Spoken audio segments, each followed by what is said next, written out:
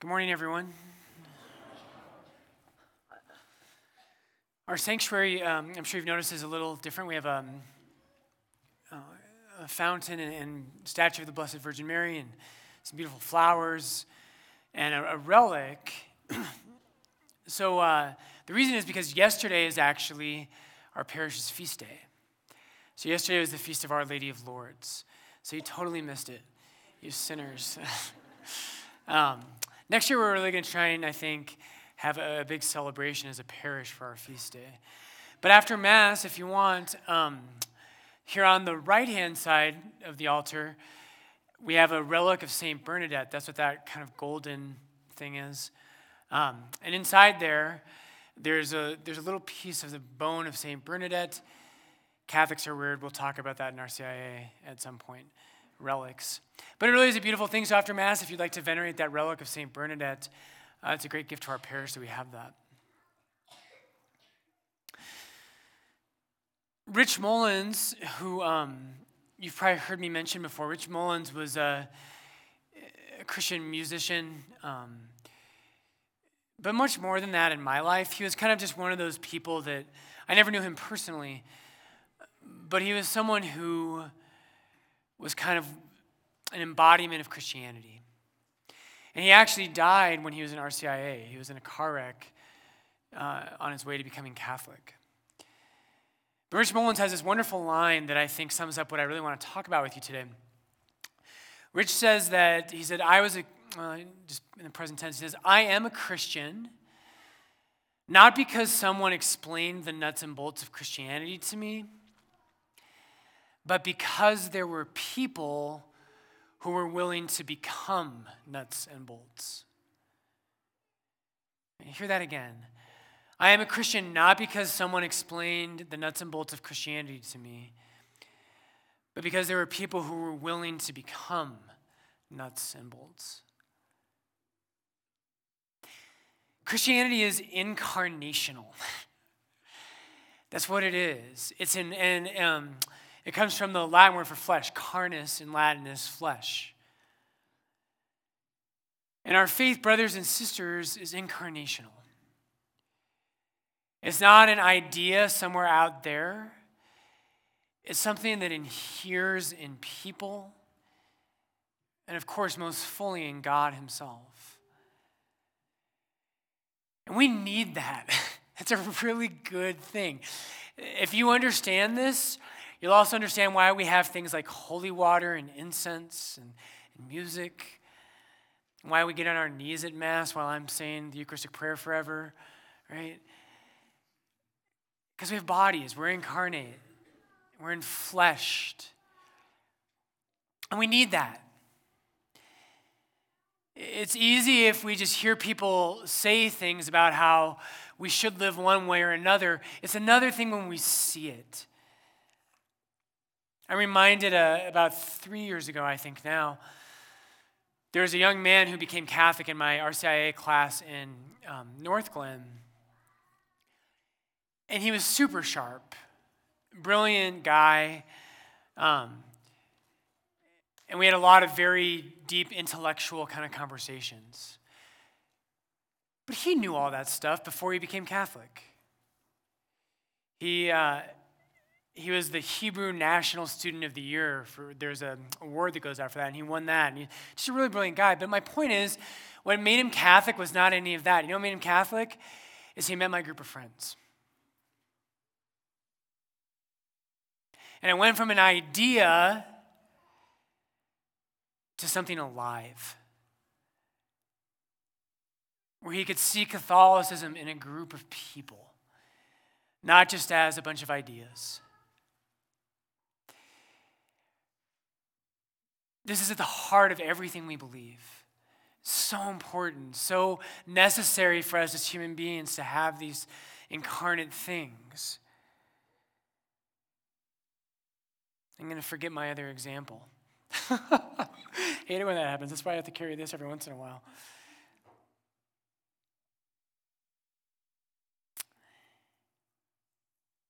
So when I was in Spain, well, actually, let's jump to one other one. The biggest example of this, of course, brothers and sisters, is Jesus, of incarnation. Right? Imagine today we heard in our readings all these rules, right? We're in the Sermon on the Mount, and Jesus gives us a whole bunch of different ways that we're supposed to live. But guess what? God did not just give us rules. The Bible is not a book of rules. It's not what it is. And even if it was, God didn't just send us a book, He sent us a son. And isn't that awesome? So oftentimes people will say to me, Father Brian, I just want to know what God wants me to do. But Christianity is not a rule book. God is not going to hand you 50 do's and don'ts. I mean, He gave you 10, but yeah.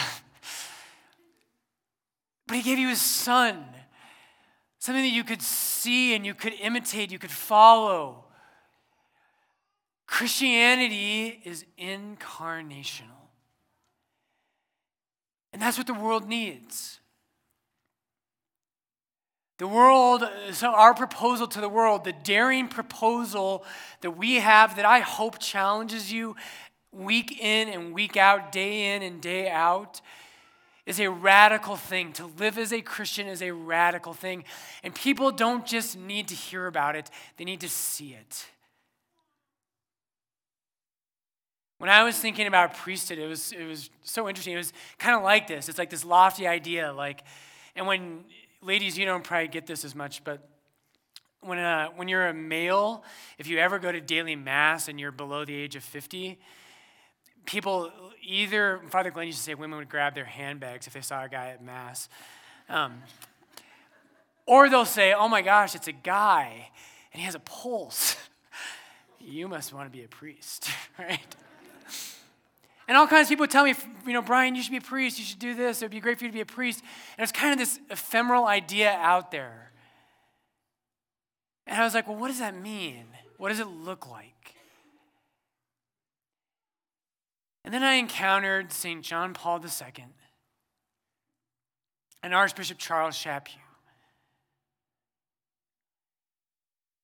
And priesthood wasn't just something that had great benefits and job security. It was a person. And Archbishop Chaput embodied that. And I know many of you know him. And for so many of us, I think till the day I die, my image of priesthood will be Archbishop Charles. That's who we are as human beings. And so Jesus today in the gospel is calling us to that. Yes, He tells us, He gives us commandments, He gives us rules, but brothers and sisters, you are supposed to be a living, walking Catholicism. Much better than the catechism is you. That's what people need. So why are we talking about all this? You're going to laugh at me. This is so ridiculous. The whole reason we're talking about this is because of our building project. Because I wanted to manipulate the homily to get to this, right? We're almost at the end of our building project and of our push for the building project. Next weekend, we're going to do a commitment weekend. And what I wanted to do before we do that was this weekend, this Sunday, I just want to make one final appeal to you for why this matters. Why this isn't just kind of a nice kind of sprucing up of the church, but why this matters. We've had about 40% of the parish sign up and say, I'm on board. I'll be a part of this. We've raised over $2.7 million in pledges, which is awesome. And brothers and sisters, if the rest of you, I know that some of you are in really tight financial situations. I get it. Can you do something? Right? If we get everybody on board, we'll hit our $4 million goal, no problem. We have 60% of our parish yet to sign up for it. And so that's what today's about. And I really mean it. I'm not a joke about being manipulative, but I really mean this. I prayed a lot about this week. Why does this matter that our church is beautiful? It's because Christianity has to be incarnate. Otherwise, it dissolves into ideas and moralism. Balthazar, you've heard me say it before. Balthazar says, when the truth is beautiful, we desire to be good. When the truth is beautiful, we desire to be good. Our culture needs this so desperately. Everything in our culture points away from God. When I was in Spain, the first time I went, I think of it more in kind of north central Spain, there are all these little towns you hit on the Camino, and they're so magnificent. That's what we should do for RCIA. Wouldn't it be awesome if we just left for like 6 months and we just did the Camino? You guys might be upset. You can come. But you walk and there's all these little towns. And in these towns, they were built in a Catholic age. And what I want to appeal to you to is we here at Lourdes are a part of trying to make that happen again. In a small way. And it's happening, by the way. We had our board meeting for the Companions of Christ yesterday, and one of our board members lives in California, in Los Angeles. He teaches at a seminary there, and he said, Father Brian, I'm hearing amazing things about Our Lady of Lourdes, all the way in California. And I said, stop.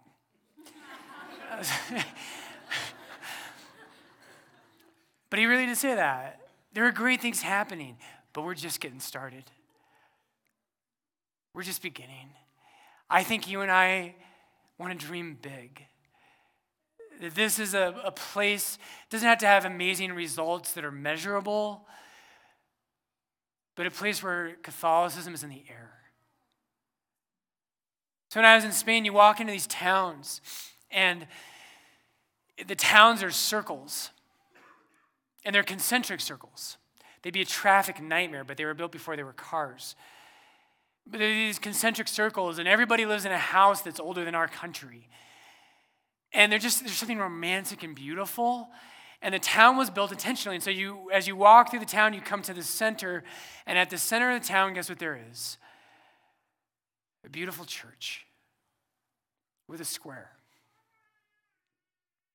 And if you grew up in one of those towns, your parents might tell you that Jesus was the center. Your family might make you go to Mass on Sundays. But the very town you lived in told you that Jesus was the center. Catholics did things intentionally. The culture became a place where everything pointed to Jesus. Buildings matter. They tell us things. There's certain churches, by the way, churches are meant to be theology in stone. Just like you are called to be theology in flesh, churches are called to be theology in stone. And there are certain churches, brothers and sisters, the seminary chapels this way. There are certain places you go. A lot of churches today, people think all that matters is the homily.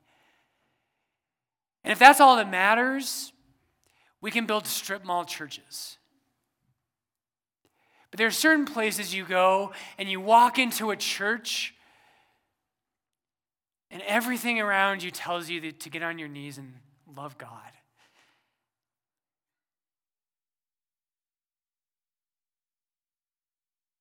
We have bodies, we have eyes and ears and nostrils. And those are good things.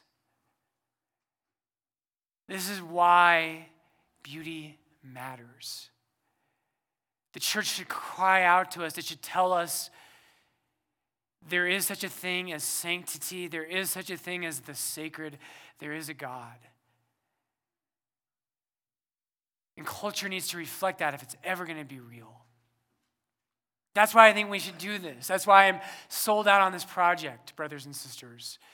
If we just tell the women and men of our time that God is real, that can do great things. But I don't think it'll fully get us there. We need to experience it the way I experienced Archbishop Chaput as a physical embodiment of what it meant to be a priest. Churches should do that. So real quick, I just want to give you one last plug. What are we going to do with this church project, this renovation? Well, the first thing we all know, we have about $1.5 million in mechanical, electrical, fire fixes, right? Mike, our second reader, can tell you he knows this building better than anybody. And I always laugh because everybody tells me our boiler's like done, and then every time I come to church, I'm like, it is so hot in here, right? It's like when you go to the doctor and you're like, something's wrong, but then it's perfect when you go to see the doctor, I swear. We have $1.5 million. We're going to fix the HVAC in the summer, so we have good air conditioning. I see it all the time. I don't know if you notice our tiles that have water damage up there. I told somebody one week that at one of the masses, we're going to intentionally have one of them fall for dramatic effect. I know, I'm ridiculous. There are just things we have to do with that. We're going to beautify our sanctuary, which, quite frankly, this is the part I'm the most excited about. Our men and women need a space that just radiates God's beauty. And so we're going to curve the sanctuary. There's going to be a marble slab against the back of the sanctuary.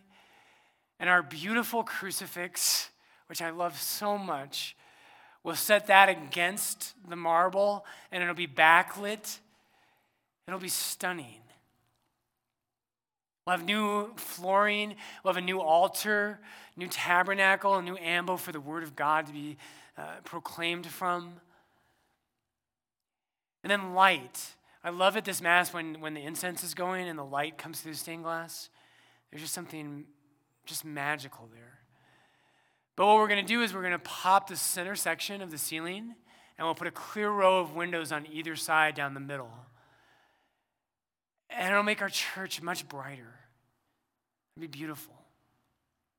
Finally, the other thing we're going to do is the narthex. We haven't spent much time on this. The narthex is like the gathering space out towards Logan Street out the back. We'll add about 50 seats because we like the size of our church. We like the intimacy. So we're not adding too many new seats. But what it does, it functions as many different purposes. But the one I want to highlight this morning is we have, I'm sure you've noticed, we have so many children at Lawrence. Isn't it awesome? I love it.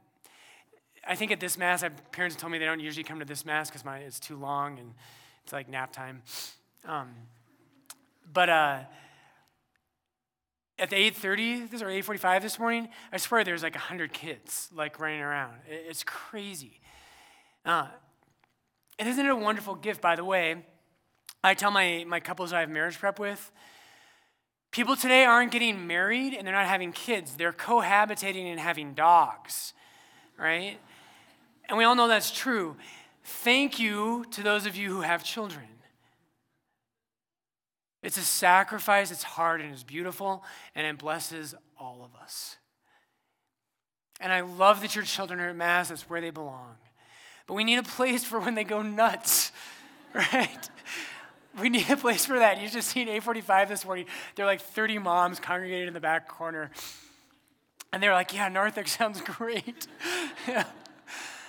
But we'll do that. And at the narthex, we'll have flat screens up that'll broadcast the Mass as it's happening. So mothers and fathers feel like they're still a part of the Mass. And the homily and the Eucharistic prayer will be over the speakers. It'll be beautiful. Let me leave you with this. The most important, or let me rephrase that. You can tell what matters to a culture by where they put their time and their money. You can just tell. And there's an author I like who says, the most important places in America today are malls. That's where we put our time and our money. Now it's moving towards the internet, I guess.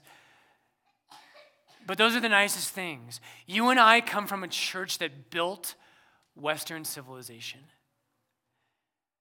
And it built beautiful churches because it taught people for 2,000 years that what really matters in life is Christ. And it didn't just say that in sermons or in books. It said it in the way cities were built, how churches were built, and in the incarnate reality of a civilization. That's why this matters. So I beg you, brothers and sisters, next weekend is going to be our commitment weekend. Pray about this, think about this. If you've signed up, thank you so much. I'm so grateful to you. If you haven't signed up, I know it's hard. I know it requires sacrifice. It does for me too. It's worth it. And so Jesus, we ask you, Lord, we thank you first for your incarnation, that you didn't just give us a book or a bunch of rules, but Lord, you became flesh. And Jesus, give us the courage to bring the gospel and to make it concrete in our own time.